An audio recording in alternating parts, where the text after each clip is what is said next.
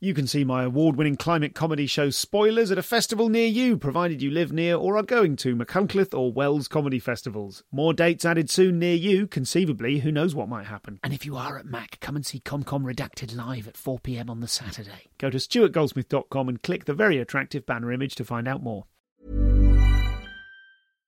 Support comes from ServiceNow, the AI platform for business transformation. You've heard the hype around AI. The truth is, AI is only as powerful as the platform it's built into.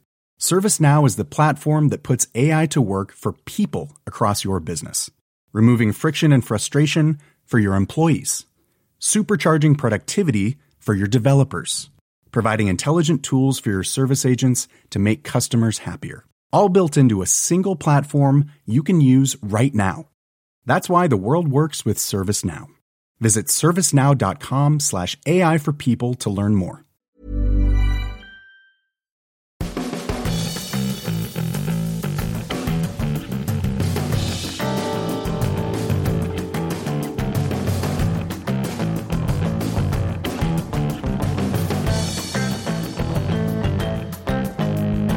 Hello, Stuart Goldsmith here, and here is another dip into the ComCompendium, the archive of older and elderly episodes from the last 10 years of the Comedian's Comedian podcast, which I am spraying at you. Why would I say that? Which I am delivering politely to your ears in order that we celebrate those that have gone before, and also to keep the feed alive whilst I work on the big book, which is killing me at the moment, particularly because I've started writing in earnest on this year's Edinburgh show, which I'm so excited about. But I'm sort of writing 3 big projects at once, and I'm not the sort of person that normally does that many things. So it is a challenge. Having said that, you do have the chance to come and see me at the Vault Festival, which is very exciting. That's like an exciting Cool Kids festival in London. So I hope you'll consider coming along to that, which is on the 8th of March. So come along and see me there at the 8th of March. You can see me before then if you're in Leicester at the Comedy Festival on the 25th of February, doing a similar work in progress of the same show.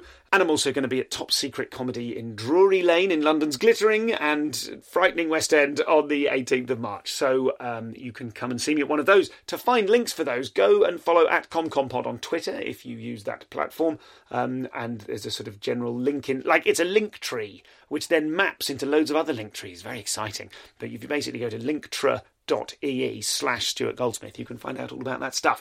More from me in the middle. For now, we are going to hear from Mr. Romesh Ranganathan, who very kindly came and appeared at a live edition of the podcast at Soho Theatre in, 2016, which by my reckoning was about 5 minutes ago, but apparently is longer. We're going to talk about... What do we talk about? Stealing jokes from a book in a Pontins talent competition, age 9. We're going to talk about the benefits of a supportive spouse and discover that Romesh's wife gave birth when he was doing the Edinburgh Festival. Outrageous. We'll talk about his Live at the Apollo set, which at that time was very recent, but he's gone on to, I think he's probably hosted it by now, if not turned up several times. And we are going to talk about, and this is particularly exciting, I think, the larval state of his early material being so bad that it makes him want to give up comedy, which is manna from heaven to all creatives. So this is Romesh Ranganathan from 2016, and I saw Rom recently. He was on the Graham Norton show, and I saw him backstage, and he was looking very slim and dapper, as you might... Have you noticed this? This is a thing that happens when people start getting very successful, particularly with men. I notice. I've seen this here and there. Men, once they are successful and have options, and presumably not loads of time, I know they're all very busy people, but staff, maybe not permanent staff, but a lot of the minutiae, I imagine, is taken out of their lives, and so they go, I'm going to get myself a personal trainer, and then they either slim down, in Rom's case, or bulk up. I saw some of Paul Smith's content recently. The man's absolutely enormous. Anyway, enough of that. This is Romesh Ranganathan from 2016, and I'll speak to you very briefly in the middle. Enjoy.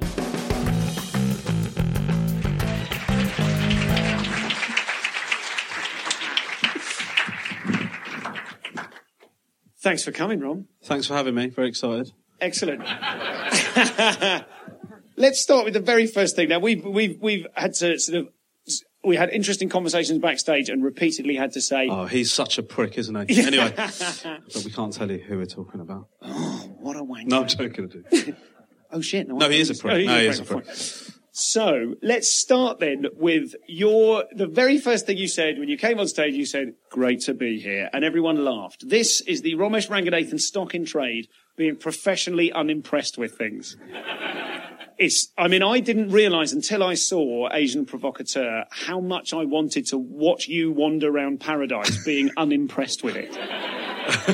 Let's talk about that thing that you bring to the stage, more so than a great many other comedians, which is a combination of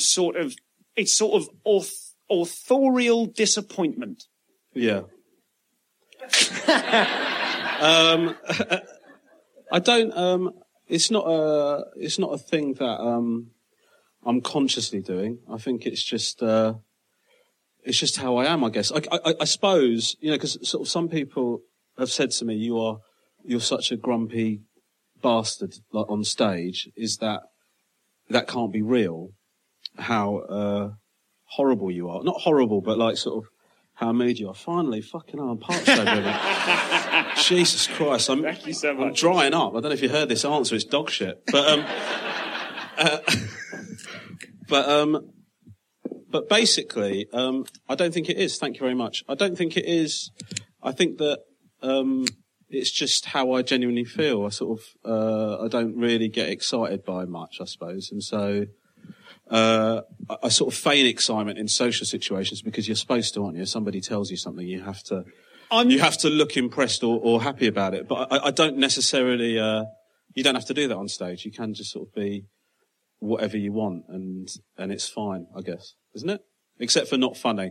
People don't go for that. But apart from that, you can be whatever you want. But you would probably agree that, sorry to blow the gaff here, backstage 5 minutes ago, you were a little bit more chipper than this. So there is an extent to which you're putting on your public face. Well,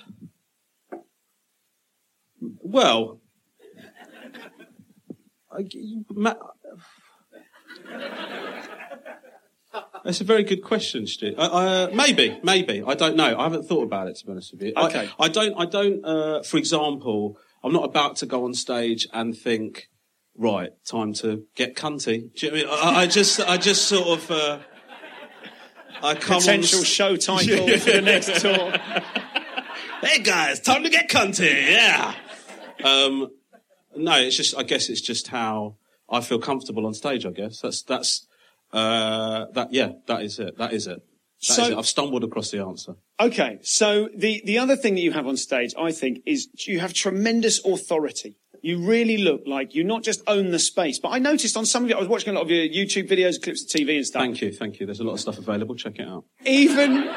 Something you should definitely check out after you've enjoyed the video. Look down and see that even the negative comments kind of respect you. Like, almost no one is calling you a wanker. People, I'm trying to remember exactly what he said. Mate, you haven't seen my Twitter feed. Jesus Christ. But there's someone like, in fact, it was the comments section under an article in The Guardian that was about the TV show, it was about Asian Provocateur, for which you have been recently BAFTA nominated. Many congratulations. Thank you very much. Thank you. I threw that to the audience and 50% of them were impressed. So that's nice to see. Not heard of BAFTA. But there was a comment underneath it whereby, like, I had to look 10 comments down to find anything remotely negative. And by the way, that's terrifying that you're looking at those comments, by the way. Yeah, well, it's important for me to know what insane people on the internet think about you. But someone said something negative. They said, yeah, he thinks he's clever. And then they said, I mean, he may be clever, but I'm just not getting it. And I thought, that's the most respectful slam that I've ever seen of anyone. And I did wonder, now listen, I've got to try and quote this. We're going to do a listener question very early on. This is from Robin Hughes. Mr. Ranganathan was previously my head of sixth form. You can tell him that I thought his assemblies were rubbish, but now I realise he was finding his voice.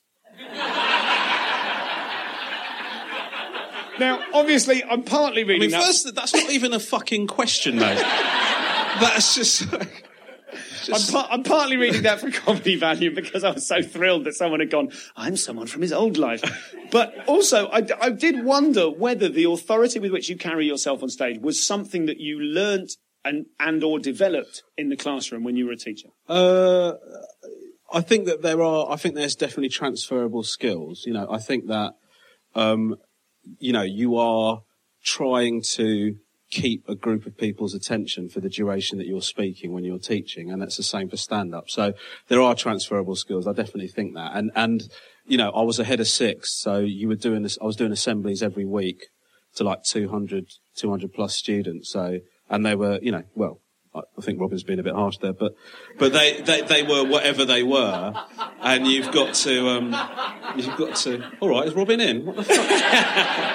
But I think that what I would say is how I was in the classroom is nothing like how I am on stage now. I wasn't, no, I wasn't like that. It's difficult, isn't it? Because like when I was teaching, I was a maths teacher, and I really wanted to be a maths teacher because I had a really bad maths teacher at school, and I developed a negative relationship with the subject as a result purely of how that teacher was. And so I wanted to be the opposite of that. And then you're all often delivering stuff to people that don't want to hear it. Adding fractions with different denominators. That's not getting year 9s excited. Do you know what I mean? So you have to find a way of delivering that in an interesting way. Okay. And so, yeah, I do think you're sort of looking at ways of engaging people, yeah. I just know that if I were to ever try being a teacher, I'm sure I'd be just squished on day one, because I'd have gone in going, "Hi guys, I want you all to like me. This is going to be great fun." Whereas you do not have a percentage of that in your body. No, and I certainly didn't. I don't think I had that as a teacher, that I wanted the students to like me particularly. I think that what's different about when I'm doing stand-up to when I was teaching is, I think a really important thing as a teacher is the students have to feel like you like them and you want them to do well. If you have that understanding, then they will accept anything from you. If a teacher starts having a go at somebody about something and they don't believe that you have their best interests at heart, that's when you start to have problems. But if a kid really believes that you are invested in them succeeding, they will take any comments or criticism that you've got for them because they believe it comes from a good place. Whereas when I'm doing stand-up, I certainly don't think I give the audience any impression that I like them. I do think that's probably the major difference. That's interesting, because there is, whilst you're being either whatever that quality is, is it disappointment? Is it frustration? How do you think of it? How do you think that the note is that you're most comfortable playing? I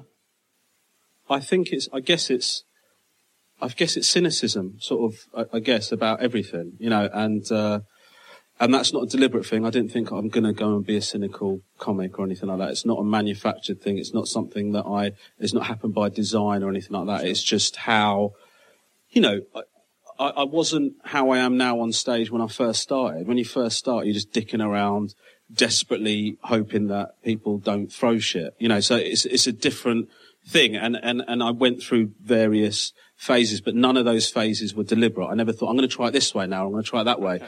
I just went into gigs, and my main aim was to make people laugh. And then eventually you start to hone in on or zone in on what you're most comfortable with. And actually, I think a lot of people have said this on your podcast, but what ends up being what you hone in on is very close to who you are actually off stage. But actually it's very difficult to get to that point. To get to a point you're comfortable enough to be close to who you actually are on stage, I think takes a long time. So do you remember when you first started, what was the first room that you ever played? It was Pontin's holiday camp, and I was 9. So what happened was there was a talent competition. Okay. And I entered that talent competition as a stand-up. And was there any parental pressure on you to do this? No. I just sort of, it's something I wanted to do. I sort of always loved comedy. Who were you listening to when you were 9? What kind of comics were you into? I can't remember actually. I remember watching a lot of Lenny Henry on TV and stuff like that, but I don't know what my impressions of stand-up were at that stage. I don't think I really knew. And also I didn't do it, but I have to admit, I didn't do any of my own material. I had a book, 3001 jokes. And Did you take the book on with you? No, I didn't. I had enough dignity to memorise the stuff. And now, ladies and gentlemen, the dignified 9-year-old.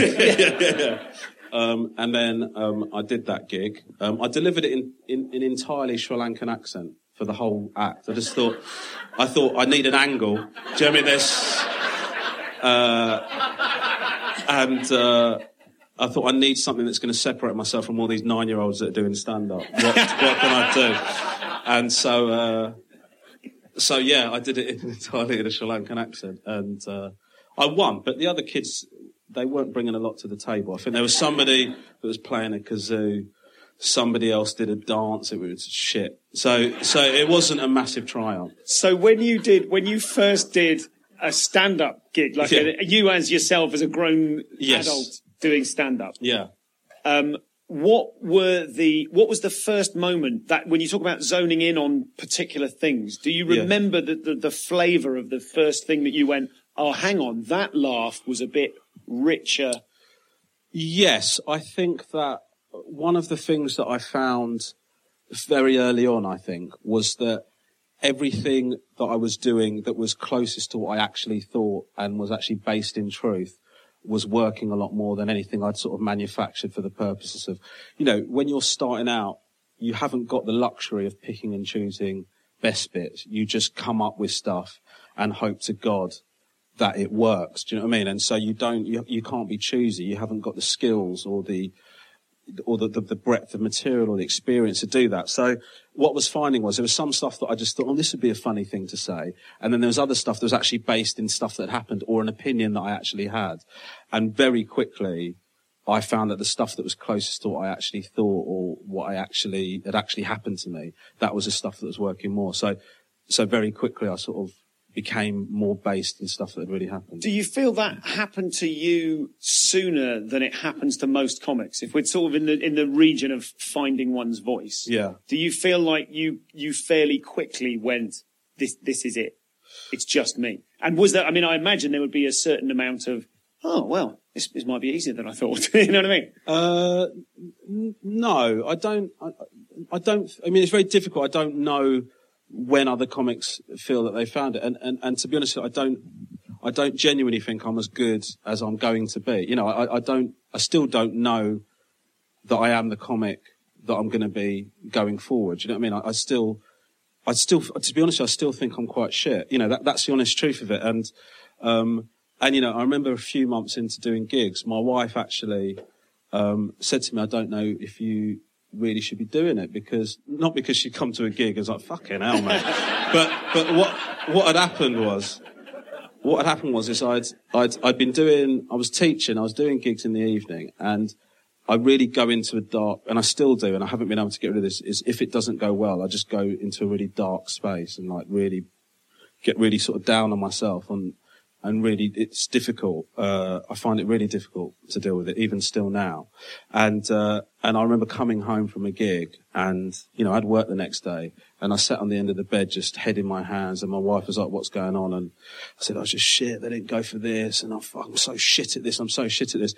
And she said, I don't know that you should be aspiring to do something that makes you feel like this so regularly. Do you know what I mean? Like, surely the whole idea of taking a risk and doing something is for something that makes you happy.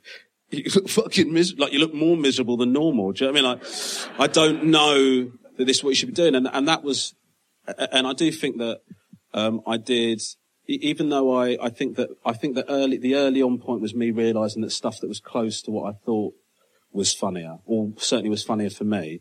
I don't think I found how I was going to be any quicker than anyone else. I did gig a lot. Like shitloads.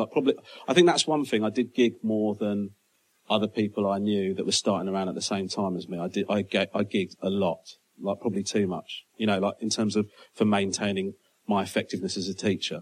I probably did. Is there a year of a school is it Horsham you were teaching in? Crawley, yeah. Is there like a year that the lost generation, because you were really working on your skills at that point? There were times when lessons were being planned on the stairs on the way up to the class. I'm not gonna lie. And it got to the point where the school actually had a word with me about it. Not because of what I was doing in the classroom necessarily, because I think that if you are okay at teaching, you can be good in the classroom still. But it was all the other stuff, like all the paperwork and all of that shit that I just didn't, I wasn't keeping on top of. And so, yeah, there was a time when I was doing loads of comedy and still a full-time teacher, that I really, and also I've got young children, as well, that I really start to think you cannot continue in the long term like this. It's impossible. It's not sustainable. On the subject of your kids, I've got another listener question from comedian Rob Beckett. What was that prick one? He said, I don't know if you phrased it as a question. We were talking around it. I saw him at the weekend. And he said, you've got to ask Rom. I said, what would you want to ask him? And he said, he's got 3 kids under 5 and he hasn't got a day off till 2017. How the fuck is he doing it? I think I've set the bar so low for my parenting skills when I am at home that my wife doesn't feel it that much of a... Is that like doing the washing up and deliberately breaking it? Yeah, sort of like the kids are actually getting worse the more quality time you're spending with them. But you must have an incredibly supportive wife. Yes, I do. And, I've got to be honest, without sort of getting too sort of, wanky about it. You can do that here because let's face it, you're never going to appreciate her on stage. Yes, true. No, she's been absolutely amazing, and I can't think of there hasn't been a single time when she's said, "Can you not go and do that gig?" Or she gave birth during the Edinburgh Festival when I was there doing a show. I mean, that 2 is stars. Yeah, and.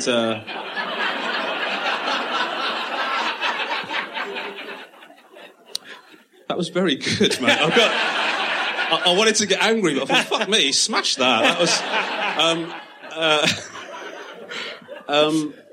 was, so my wife has been amazing. Yeah, she's been really amazing about it. And, it's hard when you first, the difficulty about it is when I first left teaching to just do stand up, times like we were struggling, times were tough, we were struggling to make ends meet. And, I think if my wife at that point, when it was difficult, had turned around to me and said, I want you to stop doing this, I would have done in a heartbeat, because obviously family comes first. But she didn't. And also the other thing that you do feel very guilty, because it's not like I didn't have a job and then I tried to do stand-up comedy. I had a job, and it was a really reliable job, and I was getting paid all right money at. And then I've gone, I'm going to put everything at risk for this little vanity project. Do you know what I mean? And so I did feel guilty. But my wife she's just very supportive, and I'm very grateful to her for it. As a new dad myself, I'm just starting, we were talking about it a little bit in the dressing room, I'm just starting to get into, I could feel really guilty about this, about the amount of time away. Yeah. And touring. And you're on tour at the minute doing 120 dates? Something like that, yeah. And are any of those, are you trying to plan family time within the tour? Are you planning breaks so that you can be there? Yes. And I think that what you do is,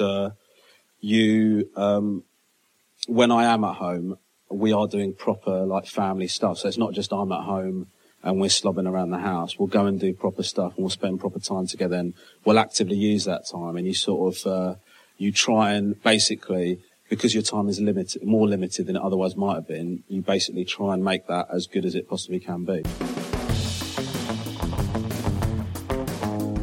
So this is Romesh, as well you remember. Just a joy. And there are so few.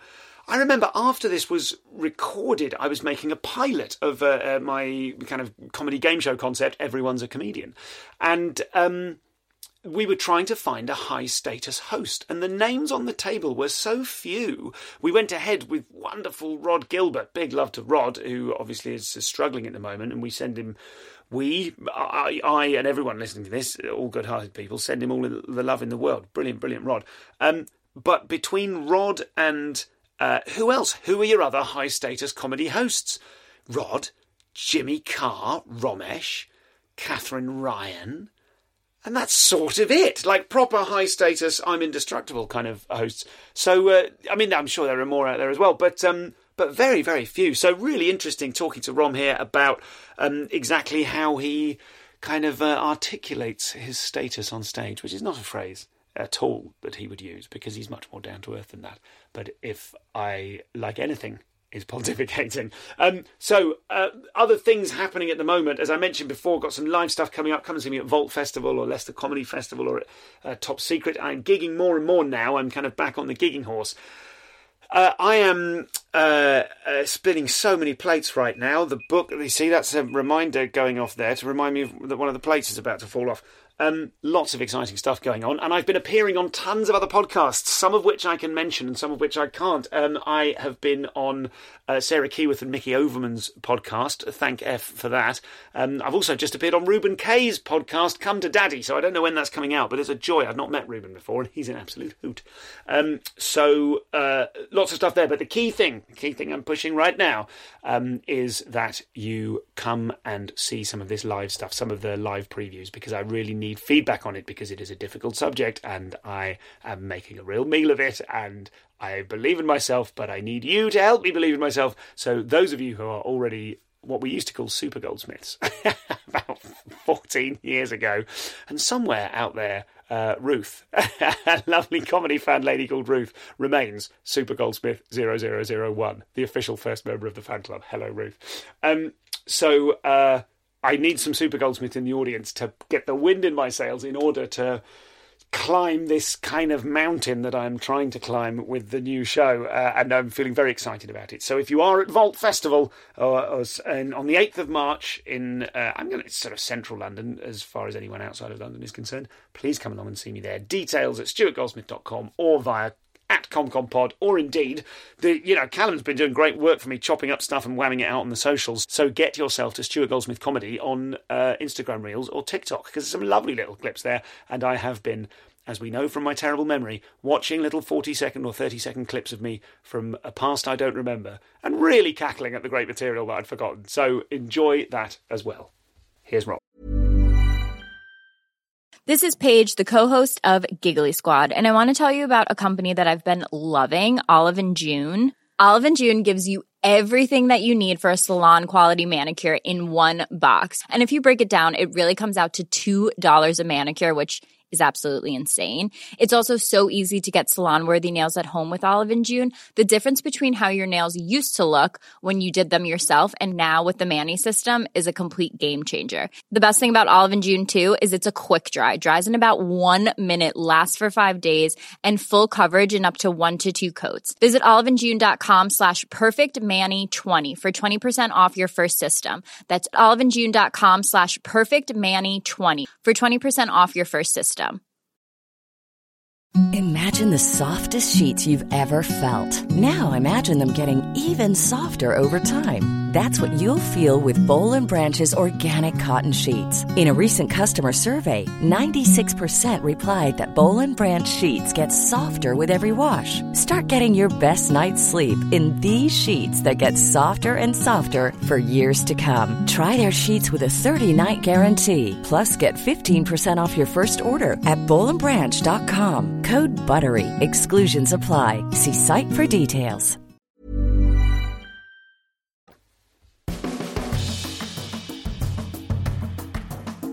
And we were talking about your persona. Let's go back to that, because I want to look at when you said the difference between who you were when you started and who you are now and who you might then get to be. Yeah. Looking back at the 2 Apollo clips that are one from the end of last year, one from the year before, I noticed already on the second one, you move more slowly.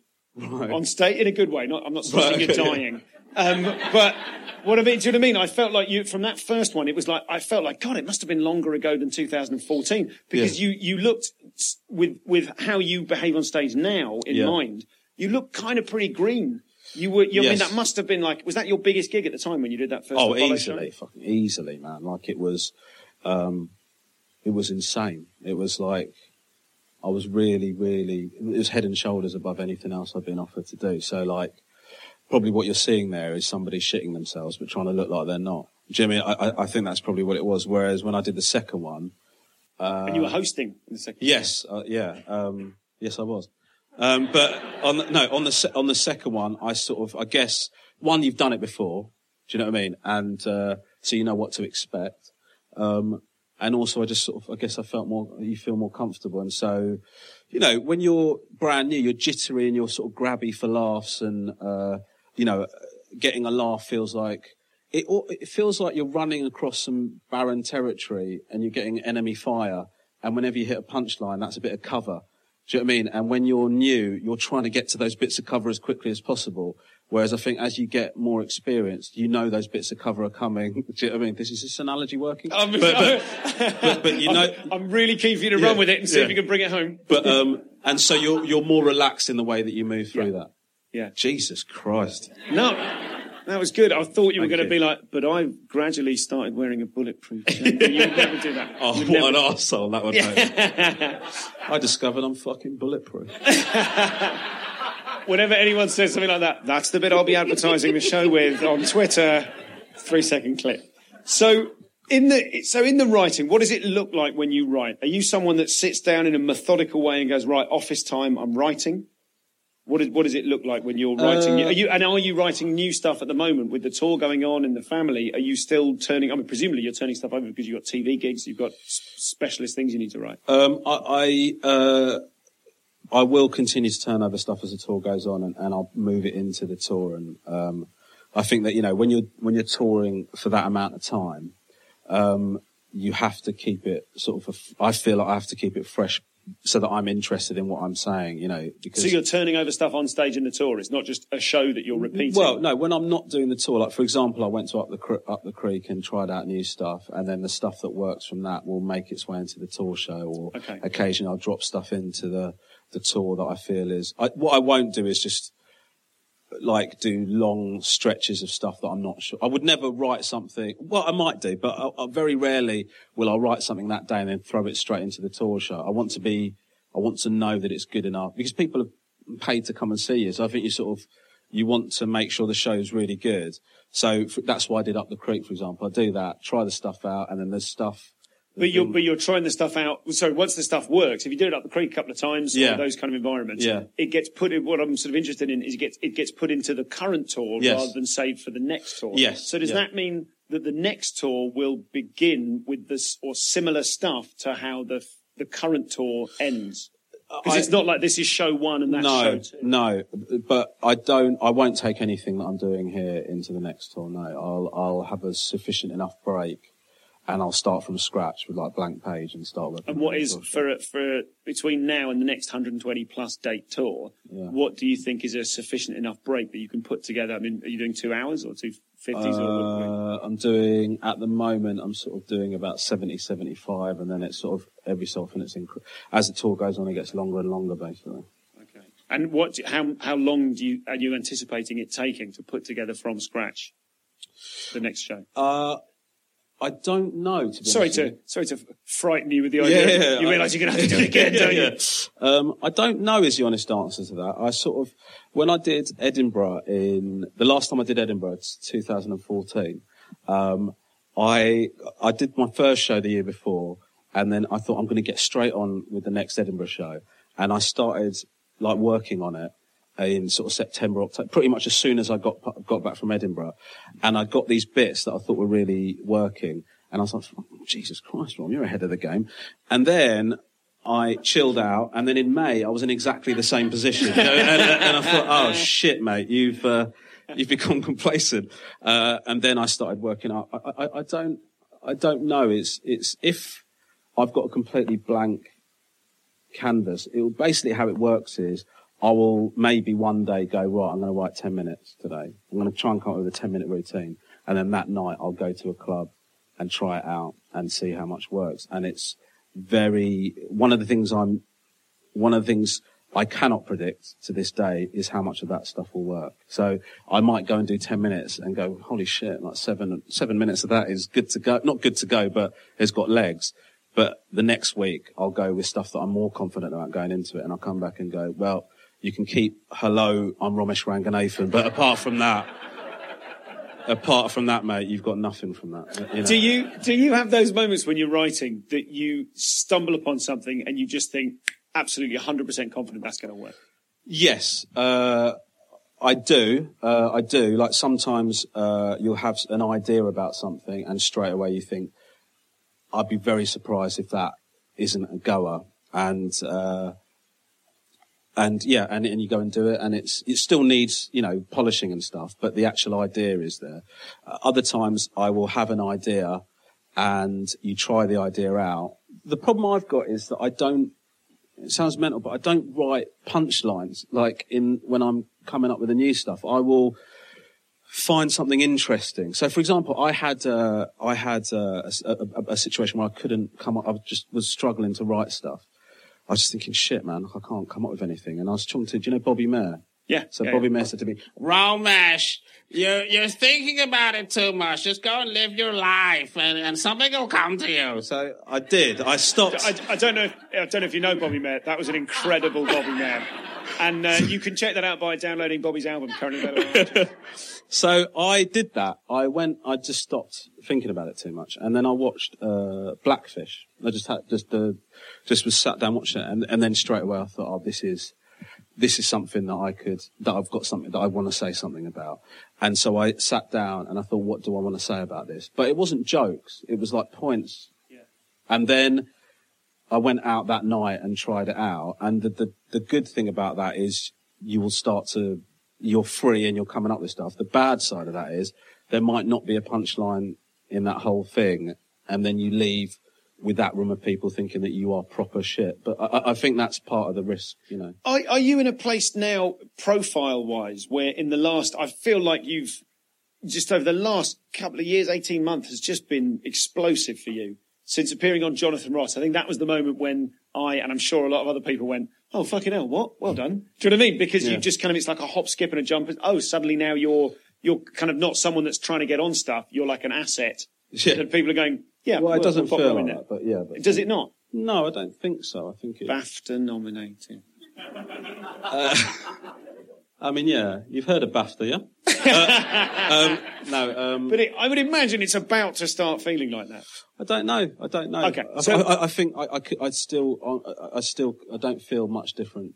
Okay. To before. So the question is, presumably you're now in a place that when you walk on stage to do some new material, there's a bit of a reaction. I think, like in terms of, just for anyone, I know you know what I mean, but for anyone listening who might not, so we go, a bit of a treat for you now. It's Romesh Ranganathan. There's enough people in the audience going, it's that guy I've seen be funny on TV. Yeah. That affects their reaction to you or the ride that they give you when you're trying stuff? I guess, like, if people know who you are and then they think, oh shit, I wonder what the bit's going to be. But I think that buys you a minute or two, and then if it's really crap, then they settle down to thinking, I wonder how I'm going to construct this tweet about how this guy's shit now. So I do think that although your initial response is good, I think that the stuff still has to be good. I remember watching Michael McIntyre. I did the Brighton Comedy Gala, like the opening thing for the festival, and Michael McIntyre was a surprise guest, and everyone went nuts. And he was trying out stuff for the tour, and he just waited until that had all died down, and then started doing his stuff. And I thought it was very interesting. You know, what he could have done actually was ride that the whole way through his 10, 15 minutes and go, boom, thank you so much. And then leave, right? But how were your assemblies crap when your impressions? But what he did was he let that settle, because what he wanted to do was just really see how this stuff goes. Do you know what I mean? So I thought it was interesting. So when you're writing, are you writing at a laptop are you writing in your head, in your car, when you're walking around? What is it? I'm pretty good at, I will decide that I'm going to sit down and write, and then I've got like a notebook. I've got so many notebooks, and I just open a notebook and go, right, what do I think about this? And then generally what happens is I'll have some ideas, and I'll go on stage with the piece of paper with the ideas, or the notebook or whatever, try it all out, record it, and then listen to it sometimes, and then work out from that what bits I think have got legs and which bits haven't, and then I'll make a note somewhere else of the bits that worked. Okay. And then every now and again, when I'm really desperate, I'll go back to the original. But when I'm really desperate, I'll go back to the original notebook and there must be something else, like, please. Sure. But there often isn't. So can you give us an example of the most recent bit you've been working on, that you've sat down and written on, or that you've walked out and said, okay, there's no punchline on it, but here's the idea? Yes. Yes. Can I? Yes. I started, I had this bit I've been working on about, religion, and, how I think it actually might be logical to be religious because the potential payoff is so incredible, you know. Okay. And so actually, why wouldn't you just do a bit of praying? You know, because it's eternal salvation. Like, what an incredible lottery ticket. So that was the idea. Yeah. And then, so that's the initial idea. And then that idea, just to go right back to the beginning of that idea is like a fell into your head idea, or watching a program about religion, or mulling it over somewhere? Because that's quite that's like a fully formed premise to begin with, isn't it? Yes. I guess what I thought is that I can't tell you that this is definitely it, but I've got a vague recollection of seeing a post on Facebook about atheism and it pissing me off. And so I thought I'd quite like to say the opposite to that. And so then that's what the starting point was. I think that's probably what happened. Almost definitely. So then you take that idea on stage. Yeah. And they laugh at that idea as people did here. Yeah. So then are you taking that off and trying to sit down and write and pull further ideas out of it now you know you've got something? Yes. So sometimes you come on with that idea, and what happens to me a lot of the time is they will laugh at the initial idea maybe, and then what I then go on to say is extremely disappointing. So then what happens is then you know that the initial idea has something in it, but you just haven't done it properly. Do you know what I mean? But you sort of go, well, okay, so there is possibly something in that, but I just haven't found it. Right? So then I'll go back and work on it. But sometimes I'll present an idea and they'll go, no, mate. And so then there will be no further development on that, and I will try and forget. There are some things that I've said that are so shit that I've actually thought maybe I shouldn't be allowed to continue doing comedy. You know, but I think that you have to allow yourself to continue doing that. Do you know what I mean? That, I totally agree with you. I really struggle with that myself. Yeah. And if you are someone who, like me, has moments of thinking, oh Christ, like you were saying before, the real dark moments of going, that you still have to this day. Yes, you said, even despite all of the logic, well, you know, let's look at the actual material facts of how well you're doing. Yeah. How does that aspect of your life sit with trying new stuff, finding it disappointing? Do you know what I mean? How do you stay positive about that? With what strategies are you coping with the darker times? I think struggling with the darker times is sort of two things that you're sort of asking there, I guess. Is struggling with the darker times, I've just had to accept that is something that I'm going to feel, I guess. Do you know what I mean? You sort of think. And these are creative ones, or no? It'd just be like, say, for example, well, I guess everything, but like, you know, in terms of comedy, you sort of like think, you go through phases of thinking that you're really shit at it, and I go through a lot of phases of that. It's a lot of my time is spent me thinking I'm not very good at it. But when you think, oh, that is how I'm going to feel, even though it still feels crap, you still just sort of deal with it. In terms of, but what that does actually, bizarrely, is it helps the other thing, because if you think you're shit, then you're massively desperate to get better. And so then you are trying out stuff. Then if it goes badly, you go, fuck, that was crap, but I've got to keep going at this because you are shit, mate, and you've got to stop being shit. And so that sort of actually bizarrely kind of fuels it. There's an article I read in The Guardian that I think was promo for Edinburgh a couple of years ago, where it's you and Sean Walsh interviewing each other as each other. Yeah. It's great. I don't know if there's a series of them, but I've really enjoyed reading it. And so it's quite clear, or I feel like it's clear reading it, that you know each other well, and you're using that as an opportunity to really stab each other's weak spots. Oh, yeah, definitely. Very, very worth reading. And I noticed that one of the ways in which Sean attacks you is he says he describes your material appearing cleverer than everyone thinks it is. Is that a fear of yours that he was picking up on, or is that a sort of a random attack? No, I think it's I think that I think I'm thick. You know, like I have this ongoing sort of. I guess I don't think I'm that intelligent, is the honest truth. You know, I don't think I'm massively intelligent. And so the concern is that sometimes you think, have I really got the chops to talk about this? You know, for example, religion is a big topic. It's a big thing, and it's very personal to people. And so it feels like maybe it's a bit, there'll be part of me that thinks it's maybe a bit arrogant of you to think that you can pontificate about this on stage. But that as a comic, you have to get over that arrogance, or kind of embrace it and go, I'm going to do it. But I would drop it if it's not funny. So it has to be funny. I don't think, if it's funny, then I'll go with it. But if it's not, then it's got to go. I don't think that I don't think we've got any right to express an opinion on stage unless it's funny. I just think if I express an opinion and it gets a laugh, or that my exploration of that opinion gets laughs, then I'm justified in saying it. But if it doesn't, if I think it's really important to talk about religion, I'm pissed off about militant atheism, and I start talking about it, but it's not getting a laugh, then I'm never going to say it again. I just don't. So with that in mind, when you went on Question Time, how did you feel? What state were you in going in? What state were you in going into that environment whereby you are there with professional arguers who are all, rightly or wrongly, consider themselves informed and have a lot of opinions, rightly or wrongly, which they think back up their stance? Yeah. And you're going into that. And we've all seen comics do well on Question Time, and I guess we've all seen comics appear out of their depth. Yeah.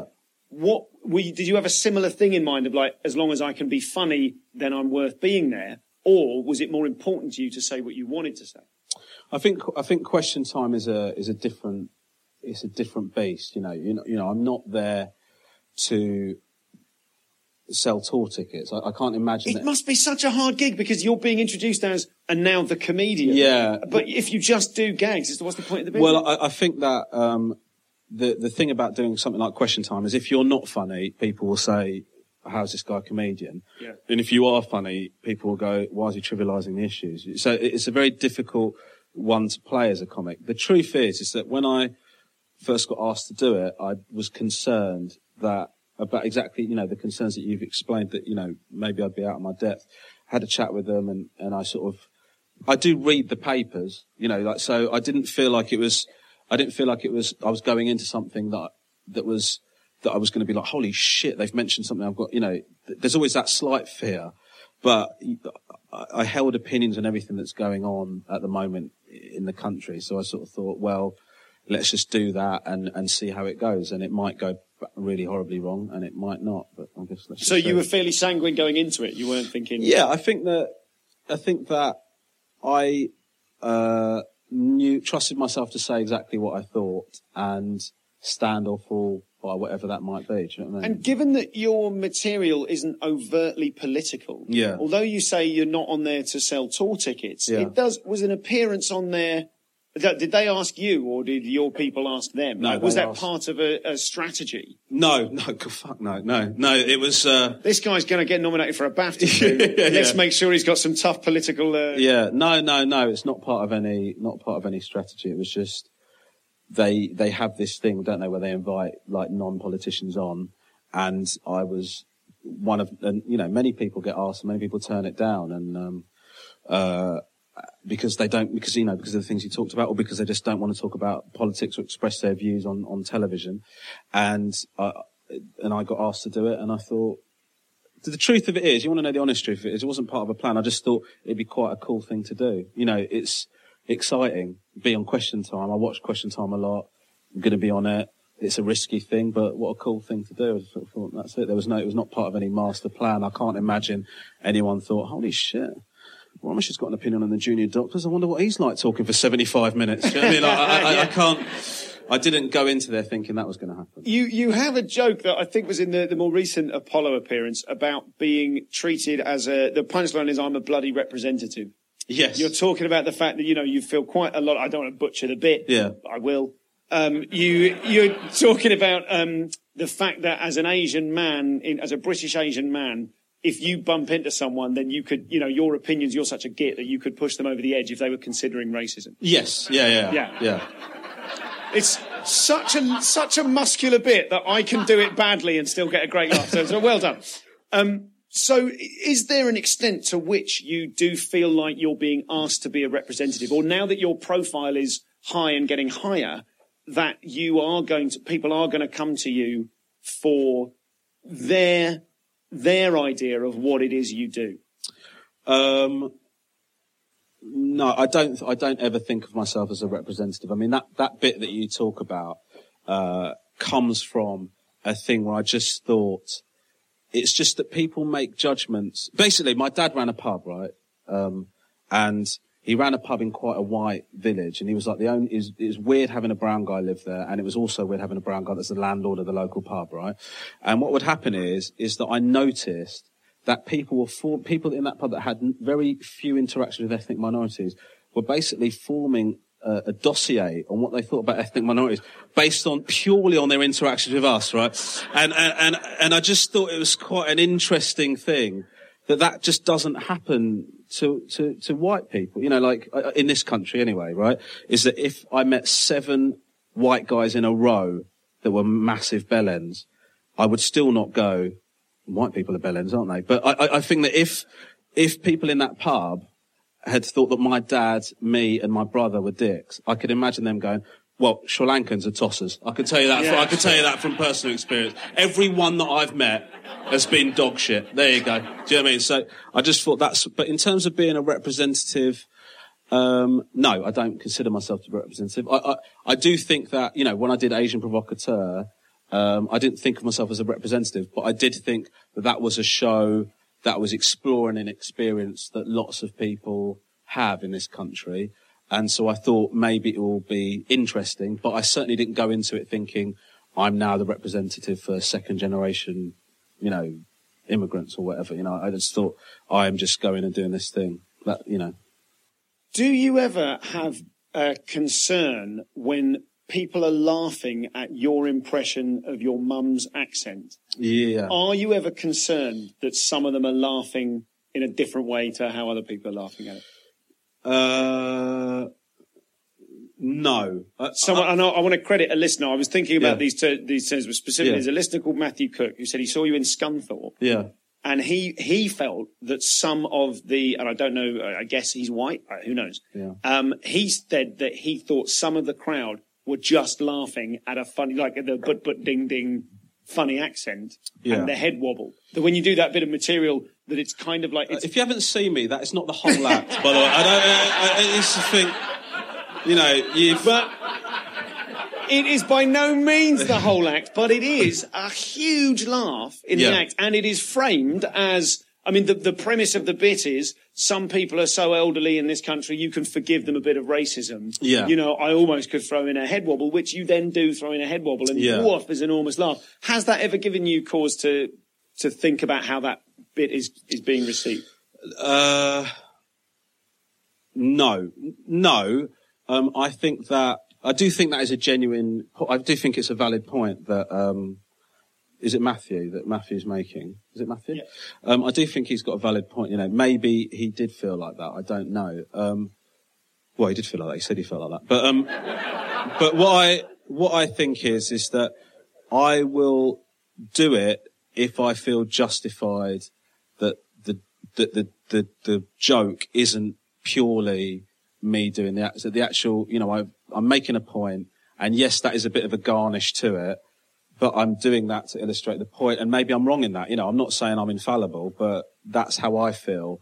I wouldn't ever do it just for the hell of it. I would do it and you know, certainly if you're an ethnic minority comedian, there is that question of how much do you talk about your race in your act. You know, you will always get criticised, I think, for either not referencing it at all or referencing it too much, and that's always a concern. But my personal rule has always been, if I think the idea is strong enough, and I think the joke is good enough, then I will do it.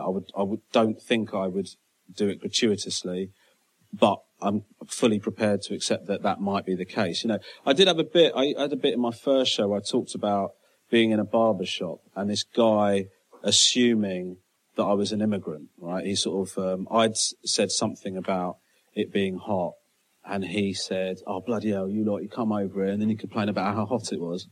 And then I sort of respond to him. And I remember at some gigs, people were laughing at what that guy was saying to me. And then I thought, oh shit, they agree with him. Do you know what I mean? And so I remember being thinking, holy shit, but I can't be held responsible for how everybody's responding to that. All I can be responsible for is my justification for doing it. Ben Mumford says, what's it like being a chubby vegan? That's rude. We're not having that. Never mind. Fucking hell, mate. I wanted to. We're nearing the time when we must wrap up. I knew it would be worth doing that. You loved it. I loved it. Look at his face. I loved it. Prick, man. I would never have done it. I met Ed Gamble earlier on today, and I said, "Look, I got these questions," and he said, "You've got to do that." So I said, "It's full." Talk to me about fearlessness on stage, because you used to be a rapper, as is a matter of public record. Yeah. Ranga the Lazy-Eyed Assassin. Yes. Fucking great name. Thank I you. like to think I'd have bought that if I saw that in a store. Yeah. Sold a few copies in Horsham.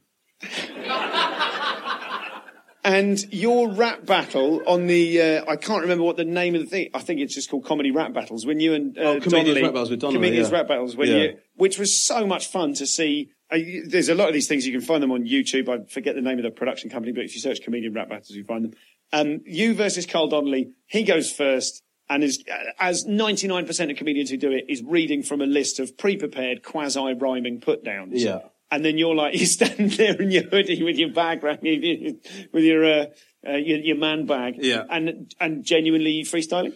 Yes, I was. But, what I would say is, and it's, when you watch it, if you do go to watch it, you will see this quite clearly, is that what Carl was doing was actually good. You know, he had put some thought into it. And what I did was talk about his mum.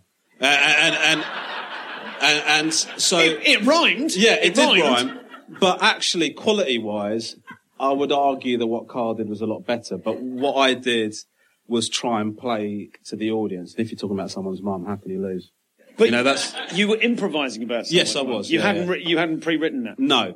So as someone who can freestyle, I'm in awe of that. In the same way as I suppose the civilians can be a bit in awe of comedians. Like, oh my God, how could you do that? I think a lot of comedians go, fucking rap battling, holy shit. But you know, that wasn't, you know, it's not proper freestyling what we're doing. We're doing like a gag, and you know, it's not like there was a beat running, and like it's not like properly like 8 Mile. It's two pricks having a go at it. Do you know what I mean? It's like, so it wasn't. I wouldn't say that means I can freestyle. It was just sort of in the moment. You know, it's not. There's not a beat running. You're doing it a cappella. There's a crowd. It's not. I don't think it's the same. But I think but I think that's because you're calibrated for knowing how actually scary actual freestyle with a beat it is. Whereas as far as everyone else is concerned, you're in that kind of different place of, oh yeah, I'll just throw together a freestyle rap where I'm not going to flop and I'm not going to die on my arse. I'm going to. Yeah, maybe. I'm just interested in that aspect of comedy, which is about fearlessness. And I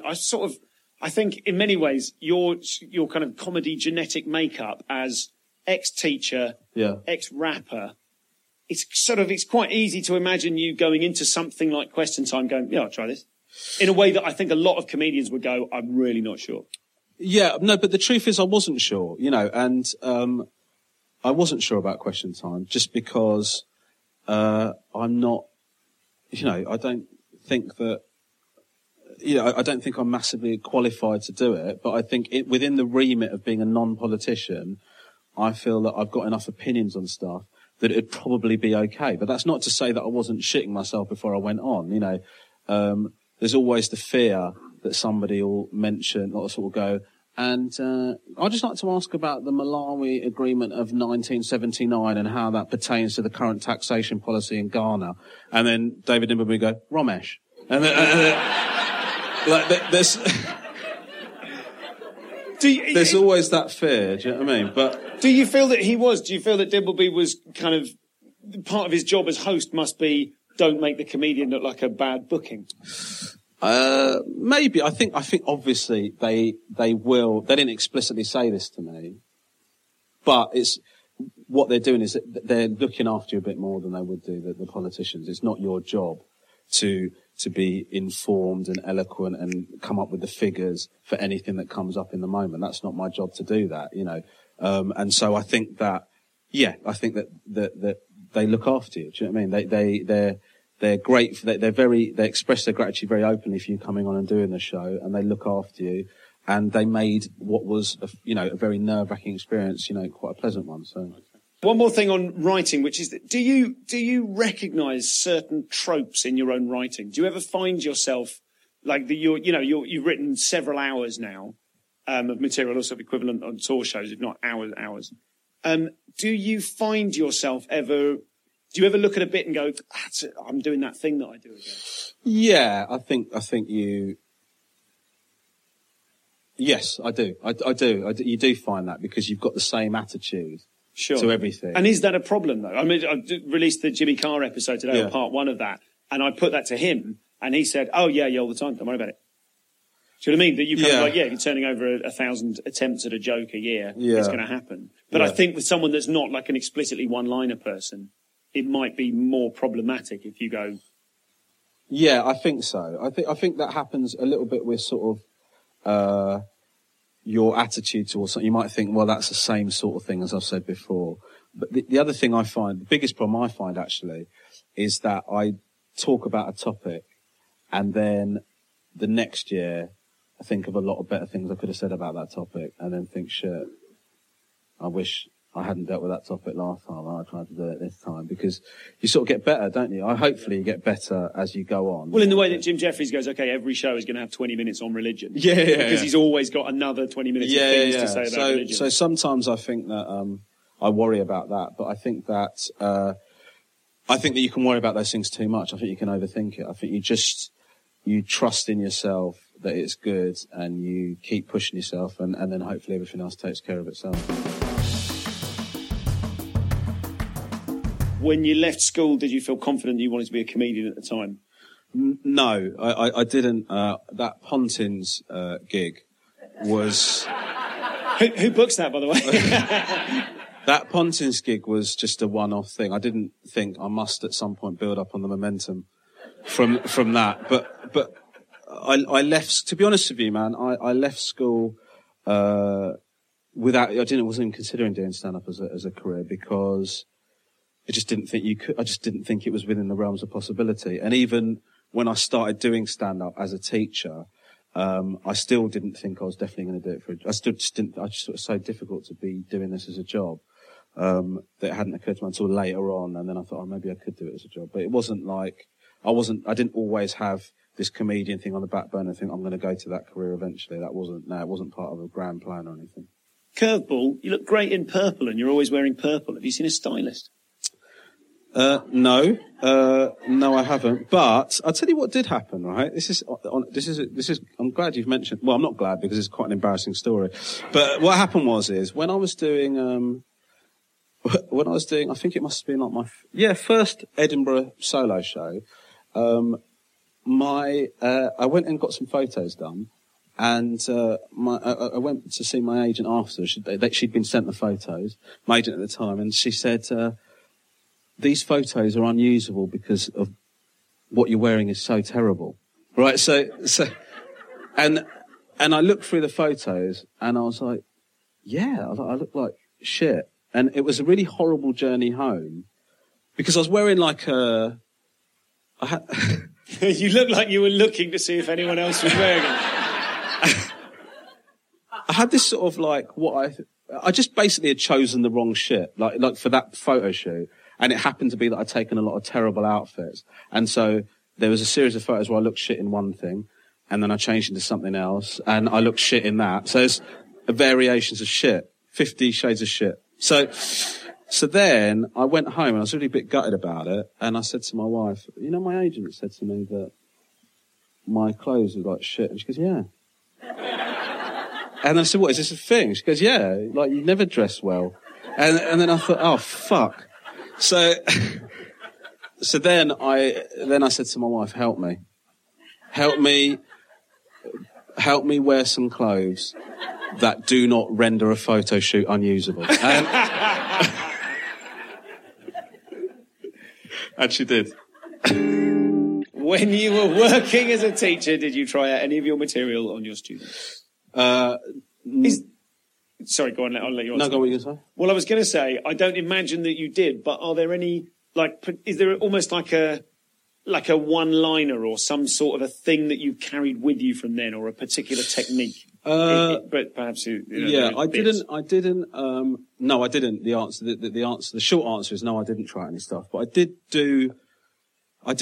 occasionally I did things that were inappropriate. Just wait till I finish. And that's all we got time for, ladies and gentlemen. Basically, it's not a very funny, I don't think this story is very funny, but it is an example of me misjudging a situation. So every so often we had an assembly where one of the forms, the registration groups would deliver the assembly. So they planned something and do it. So it was Valentine's Day. And so they did an assembly about Valentine's Day, right? And had all sorts of figures about, how the amount of contraception that gets bought around Valentine's Day increases. And then they were talking about other bits and pieces. And then I had to finish the assembly, like give any notices and stuff. And I thought it was funny. I said, I think it's interesting sequencing that they talked about the contraception sales immediately before talking about people buying Valentine's stuff for their pets. Because, I just said it as a funny thing that happened in the moment. And then when I looked across the hall, like the sixth formers were laughing, but one of my colleagues was going, and like I sort of realised that I shouldn't have done that. Do you know what I mean? So there's, that's sort of a thing where you sort of look, I guess you're looking for a funny, but the problem I had was that, when I first started, I had, I was doing open mic gigs and I started to run a gig. My dad said to me, because I was complaining about not having enough stage time, he said, just run a gig at the pub and you can host it. It's an easy way of getting stage time. So I started putting on this gig at my dad's pub and students would turn up. And I remember some of the gigs, it would just be sixth formers and it'd be like an assembly, but bluer. Do you know what I mean? It was mad. It was really mad. Ladies and gentlemen, please thank Mr. Romesh Ranganathan.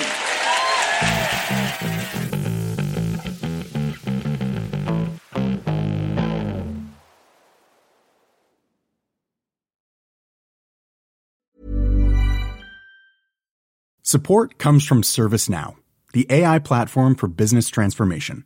You've heard the hype around AI. The truth is, AI is only as powerful as the platform it's built into. ServiceNow is the platform that puts AI to work for people across your business, removing friction and frustration for your employees, supercharging productivity for your developers, providing intelligent tools for your service agents to make customers happier. All built into a single platform you can use right now. That's why the world works with ServiceNow.